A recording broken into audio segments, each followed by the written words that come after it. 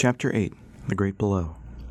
Foster Helios III watched with little interest as the mover skittered about his father's mansion, packing up boxes and lugging them out the massive front doors to be packed into an air transport parked on the front lawn.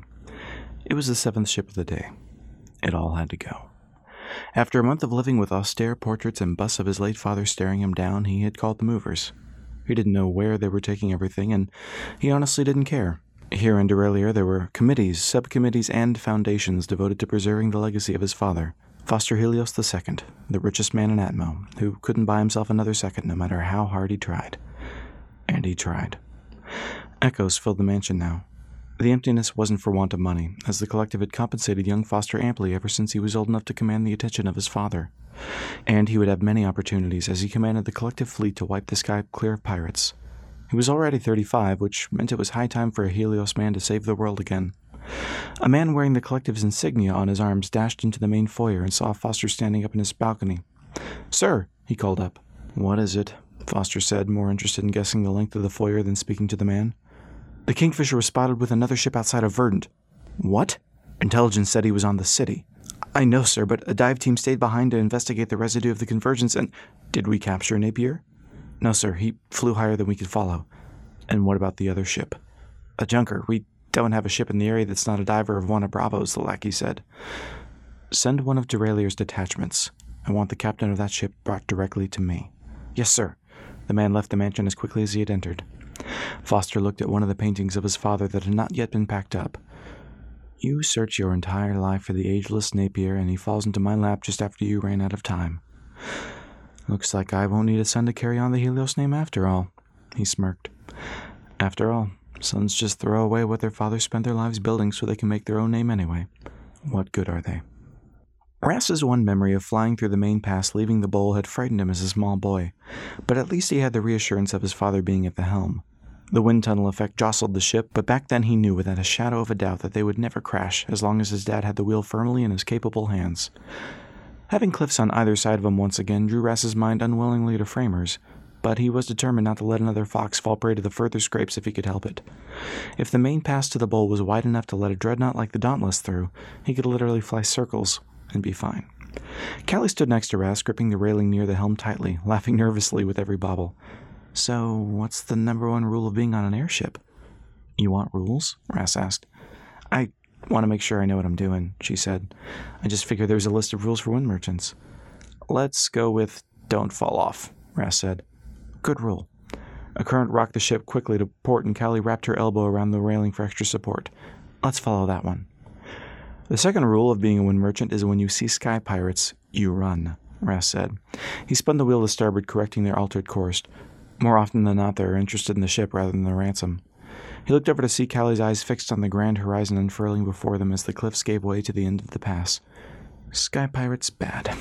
Got it," she said absent-mindedly as the last of the turbulence subsided. She released the railing, taking in the vista. "This is magnificent," she said, raising a hand to her mouth. Looking at the clouds with Callie present made Rass feel like he was seeing the world anew. Her excitement passed to him, almost overcoming his nervousness about spending the foreseeable future with her. "It's a big world out there," he said, looking back at the opening of the bowl. The last vestiges of home fell away, and he knew he couldn't face himself if he saw those cliffs again without a full tank of Hal's air. He pushed the throttle forward, flexing old Harley's engines on the open sky. They responded sluggishly, but reached a top speed higher than his old set. "What else are we going to see?" Callie asked. "I don't know. Floating cities, more clouds, hopefully not sky pirates." "What about all your books? Don't they talk about Atmo?" She shook her head. "New books are kind of hard to come by." "Because paper is hard to make up here?" Callie shrugged, transfixed on the horizon. "Partly, but when the cities were built, they couldn't take everyone that survived the overload, so they focused on taking the doctors, scientists, engineers, basically the people they felt could keep humanity afloat. And since everyone else had to make it onto one of the cities by lottery, not a whole lot of writers made it on board." Rass didn't quite remember learning that lesson in school. "Is that why you're writing your book?" "Kind of," she said, drumming her fingers on the railing. "Can I tell you a secret?" "It's just you, me, and the wind, so I'd say it quietly," Rass said. "I set my book during the Clockwork War so I could investigate why the Great Overload happened without getting kicked out of the university," she said. Nobody liked talking about the Great Overload. The concept of millions of people exploding into vapor throughout the cities deeply frightened Rass, and rightly so. Most parents avoided telling their children about it for as long as possible. Rast was 8 when Elias sat him down and explained what happened as best he knew. What's the popular theory there? All the professors would do was refer me to books in the library that were continually checked out or had the important pages missing, she said. I think someone's trying to cover up why it happened. Well, that makes sense. If it was man-made and they survived it, I'm sure they wouldn't want to go down in history as the destroyer of mankind, Rast said, looking down the wheel to set course for Derailleur before leaving the console. Where are you going? Callie asked. To check the rigging and the engines. I just want to make sure everything's running all right before we get too far, Rast said. So you were saying about ripped-out pages? Yes, that's why I think it wasn't an accident or a natural occurrence. There were a lot of books with pages missing, she said, following Rast down the stairs to the deck. If someone didn't want people knowing why it happened, they'd have to rip pages out of way more books than just the ones on Verdant. Rast tugged on the rope securing the balloon to the body of his ship, inspecting the knots. How are you going to continue your research? He asked as he unfastened one of the knots and began retying it. We have to get our engines upgraded on Derailleur, right? She asked in a tone Rast recognized as one usually preceding a request. He finished the knot and turned to face Callie.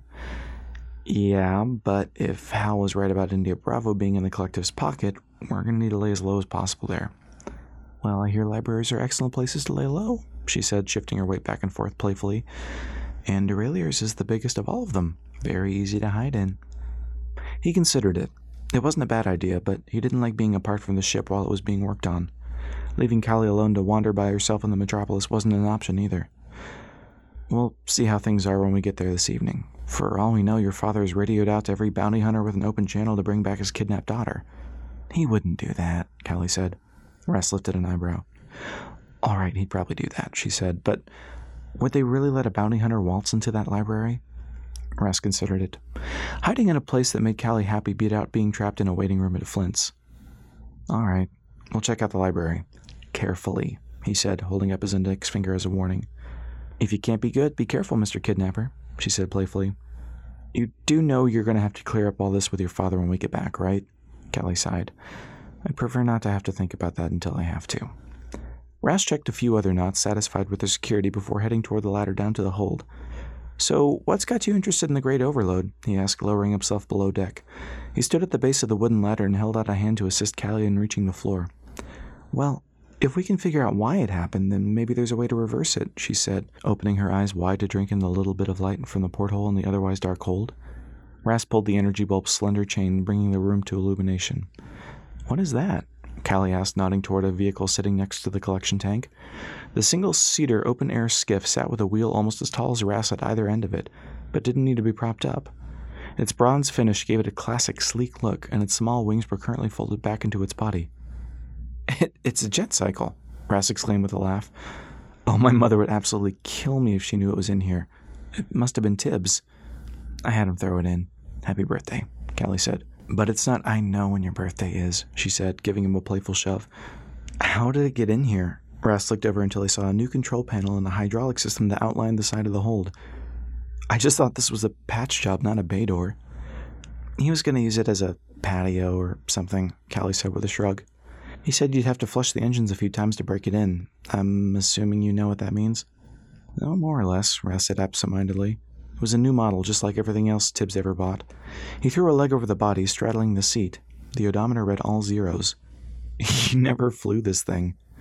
The idea of a jet cycle had honestly scared Rast to death growing up.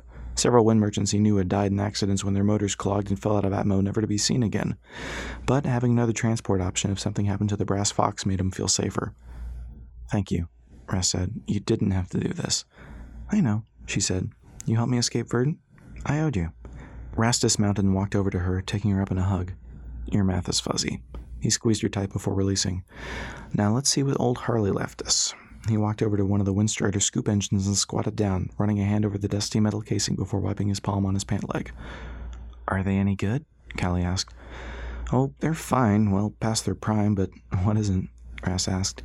He felt the cabling along the underside, pulling it into the light to inspect. Corroded. That's another reason why I want to find out if the Great Overload can be reversed, Callie said. I don't think we were meant to fly. Not that there's anything wrong with it, but even birds can't stay up forever. Rast retrieved a wrench stuck to a magnetized metal bar on the wall before moving to an upright toolbox. Can you flip the left switch by the ladder?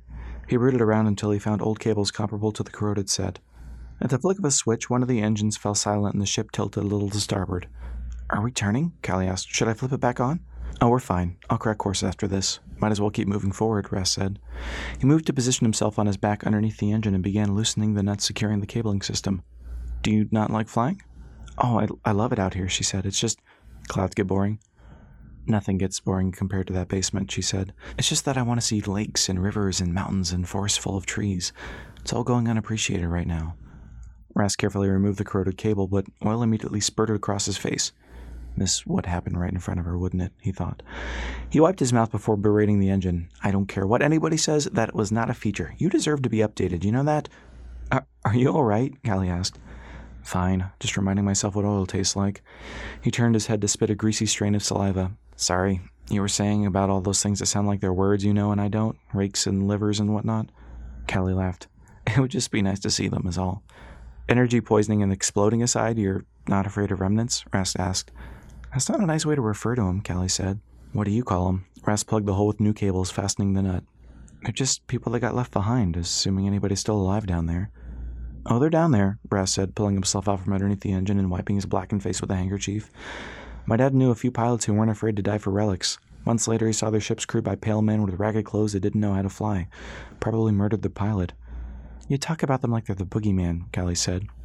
You missed a spot. She pointed to her forehead. Ras rubbed his forehead with a rag. I mean, it's not their fault Atmos cities couldn't hold everyone. I just wouldn't want to meet the kind of people that are slowly poisoned by convergences generation after generation. That has to do something to them, he said. Besides, imagine not knowing if your baby would be born a neck. I get the picture, Callie said.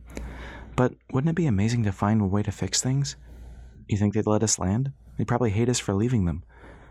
Maybe they figured out why the Great Overload happened. Callie shrugged as she watched Ras step beside her to flick on the engine. It sputtered, then backfired in a concussive blast that belched black smoke into the hold. No. Ras put the rag over his mouth and ushered Callie up the ladder before flicking the engine off and climbing up after her. The smoke billowed up out of the hold behind him as they reached the deck. Half a house up in smoke, he coughed. Make that another day to derailleur. As the smoke cleared, Ras spent the remaining daylight hours tinkering with the engine while Callie steered and kept a watchful eye on the horizon for sky pirates or the collective. I can barely see where we're going anymore, Callie's muffled voice filtered into the hold from the bridge. Ras looked out the porthole to see pitch black and checked his watch to confirm his stomach's assessment that it was well past dinner time. He lobbed the wrench into the wall and it stuck against the magnetized strip with a clang. Climbing up the ladder to the deck, he looked up to see Callie softly illuminated by the console's faint blue light. Crescent moon's out tonight, she said, pointing to the horizon. Ras looked back over his shoulder at the sliver of white barely illuminating the clouds. We could probably keep flying if the moon was full, but at least we'll get to see some stars. He watched Callie crane her neck to stare up at the sparkling sky. Remember when you used to tell me their names? She asked. He did. Reciting incorrect names for constellations to the pretty neighbor girl was the closest his 9-year-old self ever got to flirting. How old were you when you figured out what they were really called? Ras asked. Stepping up on the bridge to join her, he gently moved to her side so he could resume command of the vessel. I already knew, but I think I liked your names better. She looked back down at him and smiled. Besides, I don't think anyone owns them, so who's to say your names weren't just as good? Right, because Megastar was more elegant than Cassius. There's nothing wrong with Megastar, she said, laughing. It's very descriptive. She took in a deep breath and let out a heavy sigh. Are you all right? Ras asked. It's nothing. I'm fine, she said, plastering on her best fake smile. Come on, Navi, out with it. Ras meant to sound playful, but his words had more of an edge than he had anticipated. I just had a rough headache while you were working on the engine. I'm fine now. Ras nodded. The concept of the trip keeping her constantly away from a physician's care wasn't something he had considered. He imagined her falling unconscious onto the wheel, throwing the ship into a dive while he was down in the hold. Will you promise to tell me when those start? Yeah, she said. The usual joy that accompanied most of her facial expressions was now absent for a moment before she changed the subject. I think I'm going to go see what food Hal gave us. Any requests? She asked as she began descending the stairs to the deck. I'm not picky. I'll eat whatever, Ras smiled. Fair warning, I only know how to make wind cakes. Dare I ask? Ras laughed. It's like a pancake, but the mix is different. It's thicker. I think they find whatever grain they use on the mountains. It's easier for wind merchants to just keep a bag of dry mix next to the stove if they want a hot meal. Just add water. So I'll be cooking for the entirety of this trip, Callie said half to herself before opening the door into the quarters. Unless you want wind cakes, Ras called over the railing. She stopped and looked up at him. Is that all you ate when you were out here collecting? Like I said, not picky. He watched her disappear into the room beneath them. Ras wasn't entirely certain how they'd be able to afford restocking with what little money they had between them, or even how long the trip would last if more engine difficulties arose. He'd need to be frugal with Flint when it came time to barter for the engines. Looking over the horizon, not a single mountaintop peeked over the cloud floor. Ras hoped to anchor down to a mountain for the night, but wasn't finding any prospects. He didn't want to risk setting down somewhere with wind potent enough to overwhelm Callie's energy threshold, but he also didn't want to let the Brass Fox drift aimlessly into the clutches of a band of nocturnal sky pirates. At the pull of a lever, the collection tube lowered into the clouds. The dash beeped. Level 1. They'd be suitably safe for the night. Ras pushed the wheel forward, dipping the nose down until the cloud spilled over the deck. A clanging noise from the quarters and a shout of surprise reminded Ras to ease the descent. "Sorry." Callie exited the quarters and began to inquire what was going on until she saw the clouds quickly engulf her. "Why are we going below cloud cover again?" she asked before disappearing into the fog. "We're going to have to lay down an anchor soon. But the energy," she began. "We're in level 1 territory. It'll be like walking around Verdant," Ras said just as the Brass Fox exited the clouds to the dark world below. What little light escaped through the clouds allowed Ras to barely make out some of the topography. It didn't shimmer, so at least he knew they weren't over a body of water. "Do you think anyone is down there?" Callie asked. "Maybe. I doubt a remnant would climb up our anchor if that's what you're worried about." "I hadn't considered that," Callie said, becoming lost in thought. A long moment passed before she snapped herself out of it. "Dinner should be ready soon," she said before disappearing once more into the room. Once the Brass Fox descended low enough, Ras abandoned his position at the helm to work the anchor's crank, lowering the hunk of metal until the chain went slack. He looked over the side to see it resting in what appeared to be a grown-over field of some crop long since allowed to run wild. He shut down the remaining engine, its drone giving way to the teeming sounds of nature so unfamiliar to his ears. He heard a low roar from somewhere in the distance but couldn't discern its origin. It didn't sound like an animal or any airship, so he let the mystery rest until morning and made his way to the captain's quarters for the first time since his ship had been called the Copper Fox. It took Ras a moment to recognize the usually disheveled room. For once it was spotless, something he attributed more to Callie than Tibbs. From the makeshift mini-galley to his left he smelled something savory cooking. Ahead, Callie faced the door, occupying one of the 4 chairs circling the table in the center of the room. She stood, carefully removing the typewriter from the table, and placed it atop a set of maps on the roll-top desk behind her. The flimsy bed Ras avoided sleeping on whenever he could afford to sat on the back corner to his right. He wished Callie had something more substantial to rest on for their voyage. He walked over to the old wardrobe he had long ago bolted to the wall, desperately needing a towel to wipe off the grime of the day. He wondered if his mother had brought his clothes aboard. Opening the double doors, it took Ras a moment to realize he was staring at some of Callie's more delicate clothing items hanging in place of his. "Hey!" she shouted. "Your stuff is in the drawers," she said, flustered. Ras quickly shut the doors. "Sorry, won't happen again," he said as he crossed the room to grab a dish rag from the galley. He scrubbed at his face in an attempt to hide the blush. The whole room glowed warmly under the energy lamps that hung from the ceiling. By nature they glowed green, but Tibbs' orange fixtures over them cast a more natural hue. "Thanks for cleaning the place up." "Had to. I can't concentrate on writing if there's clutter." "I'll remember that," Ras said, lifting the lid to reveal red soup with steam roiling from the surface. "I hope you're a fan of the world-famous tourbillon tomato soup," she said as she stood. She walked to the galley and grabbed 2 mismatched bowls and a ladle from the pantry. "Who wouldn't be?" he asked genuinely. He spotted himself in the mirror. He was a complete wreck. Mostly dried clothes hung off of him. His left pant leg was ripped from snagging it on the engine earlier in the day, and he was certain Callie was being polite and not mentioning the smell of smoke from the repeated attempts at starting the failed engine. He slumped into his chair facing the galley so he could see Callie. For a moment he wondered if this was what it would look like if they were married, or if this is what it looked like on those few voyages where Emma went out on runs with Elias during their first years together. "You're staring," Callie said, teasing. "Sorry, long day," he said with a lopsided grin. "Thanks for dinner."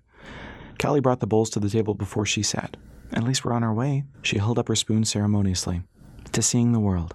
It took a moment for Ras to realize she wanted him to clink his spoon the way 2 would toast a happy occasion. "Here, here." Ras tapped his spoon against hers and dug in. "Did it turn out okay?" she asked as soon as Ras had his first taste. "Sorry, I always ask when the other person's mouth is full." Ras swallowed eagerly to answer, then winced as the heat of the soup burned its way down to his stomach. It's great, really." A couple minutes passed with nothing but the clanks of spoons on bowls before Callie broke the silence. "Have you ever been to Derailleur?" she asked. "My dad took me once when I was 8. It's at least 10 times the size of Verdant. I once heard that almost a quarter of all the refined fuel from the Winnower goes to feed its Helios engines." "No," she said in disbelief. "Do you think we'll get to see the Winnower?" "Maybe," Ras said, scraping the last of the soup from the bowl, its warmth having escaped. "Since it covers the origin, I doubt the energy would be terribly thick around it. We might be able to dip down and see it." "Would you like some more?" she asked. He shook his head. "Need to save what we can when we can. Thank you, though." He stood and brought the bowl to the galley to clean. "Nobody's going to climb the anchor." "What?" The chain's too long for anyone sane to climb, Ras said. Oh, yeah, of course it is, she said. I knew that. He walked to the door. Good night, and thanks again for dinner. Wait, where are you going to sleep? I'll figure something out, he said before ducking out the door and into the night. Outside was peaceful. The cloud cover kept the stars from peeking through, but at least Sky Pirates and the Collective wouldn't be searching for them this low. After one more cursory check of the rigging and the anchor, Ras descended into the hold and grabbed a tangled bit of rope netting he once used as a hammock on a particularly slow collection day. He untangled the mess, securing it between the engines. Satisfied, he balled up his jacket as a pillow and eased his way into the makeshift bed. Ras drifted off, wondering if Hal would be able to keep Bravo Company from attacking again. The dreamless sleep ended after an indeterminate amount of time as Ras bolted awake to Callie shoving him. Ras! Ras! Fire!